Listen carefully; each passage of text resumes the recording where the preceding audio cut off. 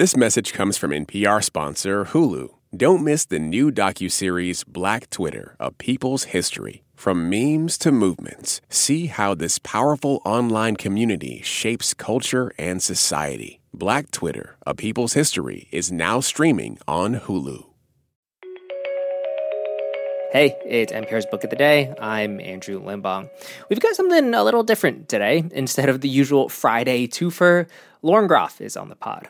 If you're listening to an NPR Books podcast, I doubt I've got to introduce her, but just in case, she's the author of Fates and Furies, Florida, Matrix, all of which were nominated for the National Book Award. And as you'll hear, we had this really great conversation about, well, a lot of stuff, writing, dying, climate change, the usefulness of fiction, and more. She's got a new book out now. It's called The Vaster Wilds. It takes place in Jamestown, 1610. Now, this was not a great time for the colonists in Jamestown, Scholars call it the starving times. The Powhatan people have gotten the colony under siege, and everyone is hungry or sick or dying or dead. We'll hear more about what entranced her about this time period after the break. NPR brings you the updates you need on the day's biggest headlines. The Senate narrowly passed the debt ceiling bill that will prevent the country from defaulting on its loans. Stories from across the world. Knowing how to forage and to live with the land is integral to Amis culture. And down your block. From CPR News, this is Colorado Matters. And you can find all of that and more in your pocket. Download the NPR app today. I actually met up with Lauren Groff for this interview at a library at Johns Hopkins University in Baltimore. The folks there were kind enough to pull out a few editions of the narrative of the captivity and restoration of Mrs. Mary Rowlandson. It's a first-hand account of Mary Rowlandson's kidnap and capture by the native people. And Lauren starts off the interview talking about how captivity narratives were the start of her new book.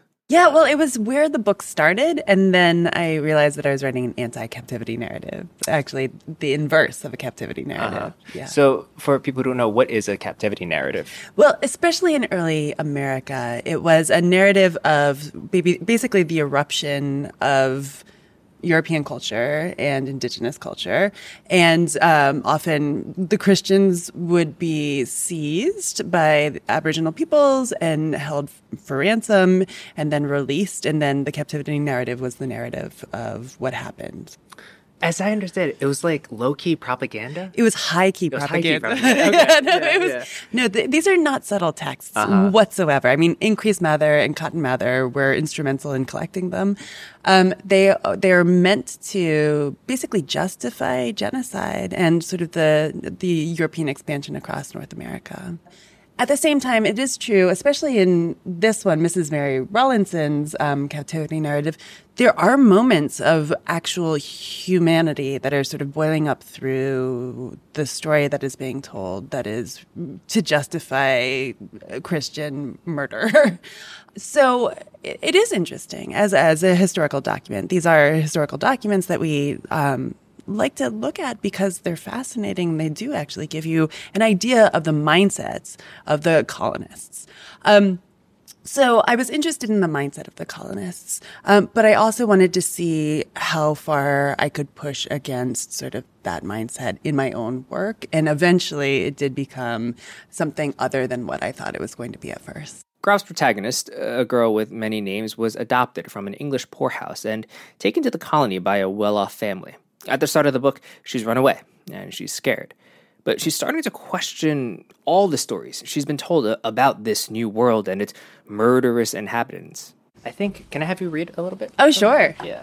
And likewise, while the men of the fort whispered and spoke these stories of fear, there was a part of the girl that resisted, that sang in low counterpoint, reminding her of the bridge over the river in the city of her birth, and the way the enemies of the late queen had had their heads stuck aloft on pikes, their beards flapping in a hard wind, and their mouths open and deaf, so it seemed that they were silently screaming. And all the while, beneath this vaunting of death, the carts heavy with their vegetables, their turnips, and their cabbages rolled serenely on. And the farmers thought of the beer and bread awaiting them, and took no notice of these horrid tokens of death. For verily, godlessness and murder, the girl knew, were certainly not limited to the people of this new country. Tell me about this girl. She's on the run. Yeah. What is she seeing, and how does she see? She seems acutely aware of the propaganda being sold to her, right? Maybe not at first, I think. I mean, I think what I was at least attempting to do in this book was trying to show the mindset of a person who comes to the New World, sort of having been raised in Christianity, right, in the Protestantism of England, London at that time, really believes narratives that have been told to her about her own worth, about the worth of the people around her. And then through the famine in the starving time in Jamestown, she starts to lose some of those narratives. And then through the really rugged and actually kind of somewhat also ecstatic motion of her body through the landscape, she starts to see even more past the scrim of the narratives that have been received in her, I hope. Yeah. And I think in that section, because of the weight of, I guess, the famine and the harshness of the world, on top of what we later find out, and I won't spoil, she goes through, or she saw, there's almost like is nihilism the right word? I mean, I don't know if it's nihilism, is it? It's sort of, it's almost a comforting thought, I think, right? The idea that beyond the Anthropocene, after humans, there will still be life, right? There will still be beauty. It actually gives me a great deal of comfort. My husband told me, I want to say 5 to 10 years ago, that there are these drills that are digging down deeper than humans have ever gone. And at every layer, they found life. And I think that in the rock, right, that's so profound, right? That's so beautiful. That means that life can exist beyond what we're doing to the planet, which may be nihilistic in terms of centering the human, but it also means that it's a much bigger project than we who put ourselves at the center seem to believe. The girl, she has like 5 different names. I don't know. I keep calling her the girl. So I don't mean to like, the girl over here. The girl. That's part of the book too. Yeah. The girl does encounter a few indigenous people along her travels as she's running. She keeps her distance. They keep their distance. Can you talk a little bit about approaching writing the indigenous characters in the film? Sure. It's tricky, right? It's a balance. The indigenous story is not my story to tell. I think I realized that very early on in writing this book.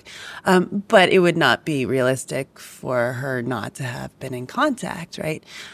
But what I really wanted to pay attention to was ideas of God, right? And ideas of nature and humans' relationship to nature and God. And it wasn't necessarily a story of this individual's interaction with indigenous peoples, more of a story of this individual's interaction with God, right?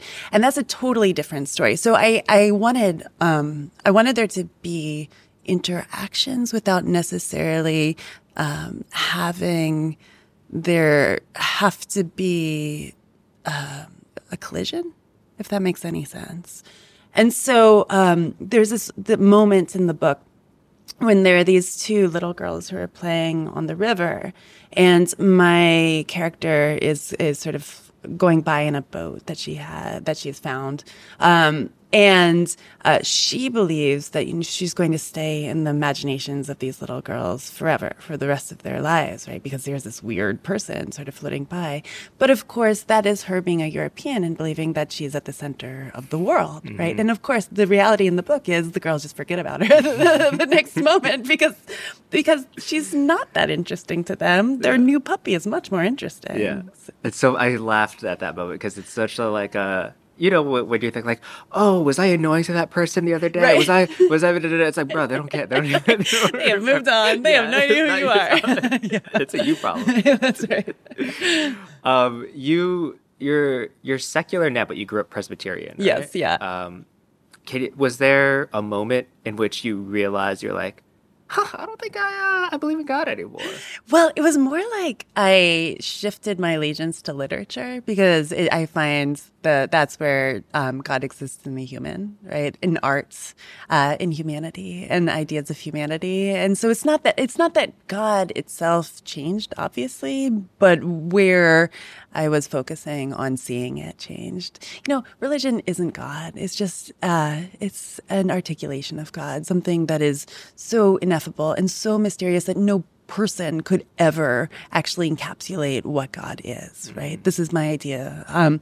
So I don't believe that God doesn't exist. I just think that we lack the vocabulary to actually speak about it. So I lack the vocabulary to speak about it. Other people have found their own. But I can sort of reflect it through other things, through music, right? Through a beautiful piece of sculpture, through something that moves me. I mean, I think that is a better reflection for me of the ineffable mysteries. You were in the middle of writing this book when the idea for Matrix came about, right? Yes, yeah. I feel like the two are related in some way. Can you talk a little bit about like the sort of relationship the two books have? Oh, thank you for saying that. I know they're deeply related. They're very separate, right? So you can read each of them separately and never read the other one. But I have this idea to make a triptych. So not trilogy, but a triptych, like a Hieronymus Bosch, right?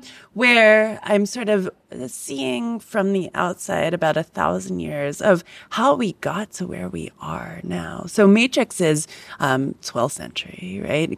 Catholic Church. And then Vaster Wilds is 1610.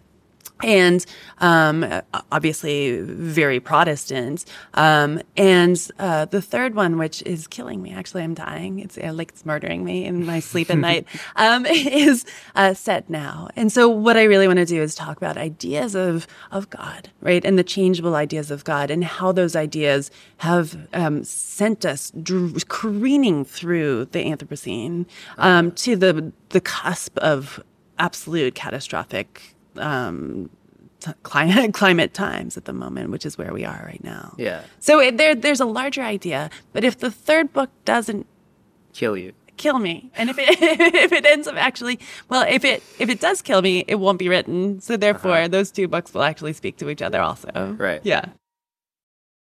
From your car radio to your smart speaker, NPR meets you where you are in a lot of different ways. Now we're in your pocket. Download the NPR app today.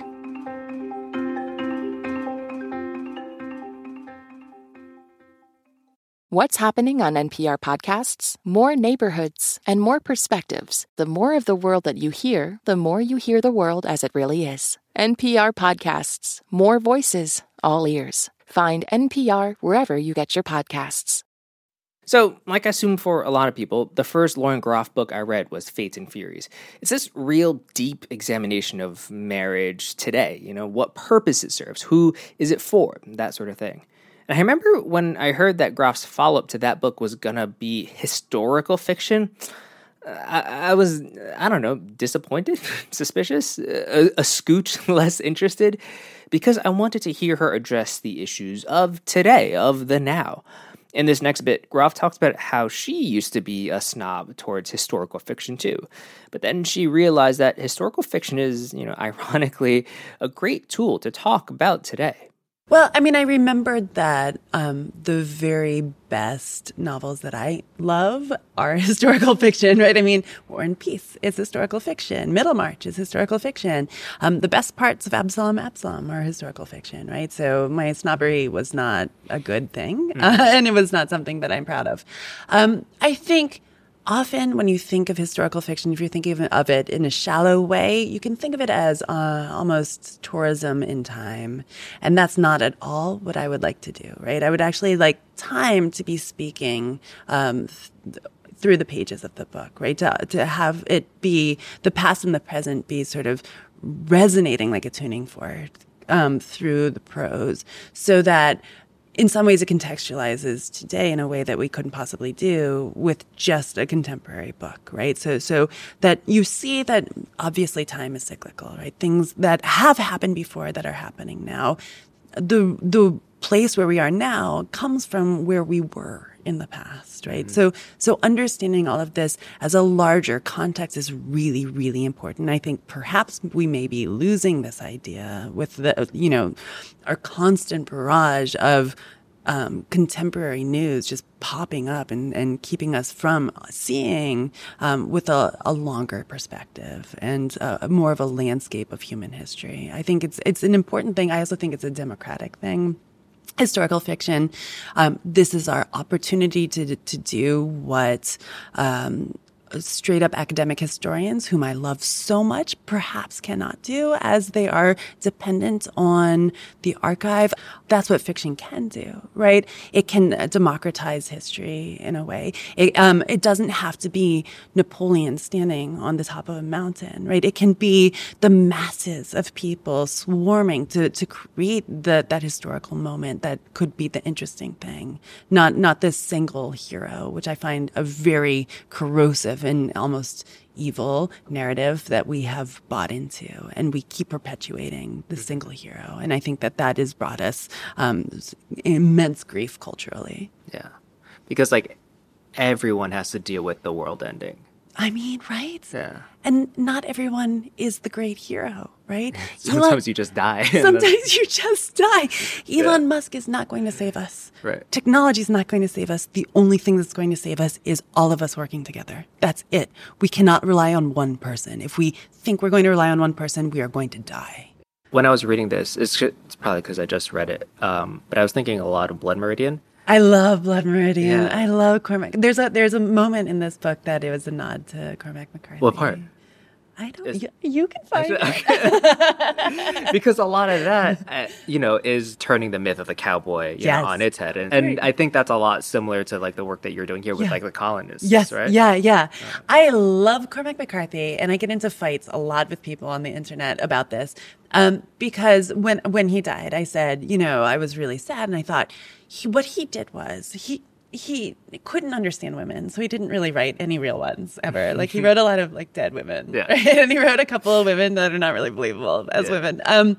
But so he knew this about himself, and he was able to create these vicious, bloody westerns in which there are no women as any sort of, it's a critique of masculinity, in particular American masculinity, in a very profound way. But a lot of men like to read it for the excitement, and they yelled at me for saying this. They're like, there's no critique, right? It's all just, it's a Western. That's what Westerns are. Who's reading? Because this has nothing to say about men and masculinity at all. It's just straight up dudes rock. A lot of people say this, right? Okay, yeah. So, you can argue with that too. All right, I'll take up the mantle. Please do it. It's not wild to say that I think a lot of your work approaches feminine anger in different angles. How does what the girl goes through, of what parts of feminine anger today is it reflecting? I think the reconsideration of received narratives is something that sparks a lot of female anger, I think, right now, especially among people perhaps of my age range, right? So there are things that we grew up believing in terms of a really bifurcated gender role, right? Women are this, men are like this. And now with these beautiful teenagers and young adults who are questioning a lot of gender roles and a lot of ideas about gender, I think I'm feeling, at least personally, a lot of anger at the way that I had been taught to think early on, right? I think that I don't know what to do with it other than to write about it, or to try to imagine my way further along than I've come already. But, just the mere fact that when I was growing up, it was a very, very common thing for men to say, if women ruled the world, right, there would be no war. It'd be really peaceful and wonderful, which on its surface is a lovely thing to think, right? Oh, lovely. Mm-hmm. But it's also taking away from not the autonomy and the humanness of women, right? It's putting them on a pedestal that nobody can actually stand on. Yeah. Yeah, it's funny that you say that. So like in this book, it does remind me of like, I was talking about like McCarthy or like the Hemingway stories, which is like the dude camping, or even like Gary Paulson was a Hatchet, right? I love that book so much. Or, My Side of the Mountain. Yeah. I pretended to read that in class. That's such a good book. So it does feel like putting her in the positions of those dudes, of those men, right? Like, was it intentional to recall those narratives of dudes in the wild with this book? Immensely, right? Because if you think of a person alone in nature, you think of a man. You always think of a man. Was that John Krakauer book? Yes, Into the Wild. Yeah, exactly. That's exactly it. And I thought, how fun would it be to write a book like that, but not fun, but like interesting would it be to write a book about a woman? Yeah. Right? Or a girl even. She's a girl. She's not, even basically full grown. She's a teenager. Yeah. And to see her resilience, but also the stakes and how profound her ignorance is. Yeah. Yeah. I take it you do a lot of research for these books. Yes. Were you like out here camping? It was just like I do camp a lot. Were you like gotta live it, gotta do? So here's a secret. I am a secret like survivalist, but only intellectually. So I'm actually not very good at being a survivalist. Like, so I have a huge library of books about how to do things, right? Like how to make your own food, and make it last for a year, and to plant things, and to go like make a willow fort for yourself, I love watching these shows. And my husband has this thing, like during the pandemic in particular, it was very, very soothing for him to watch this one YouTuber, I don't know what his name is, where he goes out into nature and it's all silent, and you sort of see him just making a fort and building it, and all he has is a machete, and he's like naked out there doing it. And it's like these scratch and itch, right? And the itch is we're all afraid of the future, right? And afraid of, particularly now with climate change and uncertainty and things like that. In a way, these narratives of survival serve as a sort of the way that fairy tales served children in the past, as an inoculation against the terror of everyday existence, right? Mm-hmm. Bruno Bettelheim said it best about this, but fairy tales sort of took a child's worst fears, right? Your parents are going to leave you in the middle of the woods starving, right? That is the worst possible thing. And then through the beauty of story, bring you out the other side into survival, right? Mm-hmm. That is a gift, right? Of anti-anxiety medication within a story itself. And I think that these survival stories act the same way, at least to my thinking and to my anxious insomniac brain. That's it for this week on NPR's Book of the Day. If you want more, you can sign up for our newsletter at npr.org/newsletter/books. I'm Andrew Limbaugh. The podcast is produced by Isabella Gomez Sarmiento and edited by Megan Sullivan. Our founding editor is Petra Mayer. The show elements for this week were produced and edited by Andrew Craig, Melissa Gray, Elena Burnett, Tinby Ermias, Ryan Bank, Janaki Mehta, Sarah Handel, and Rose Friedman. Beth Donovan is our managing editor. Thanks for listening.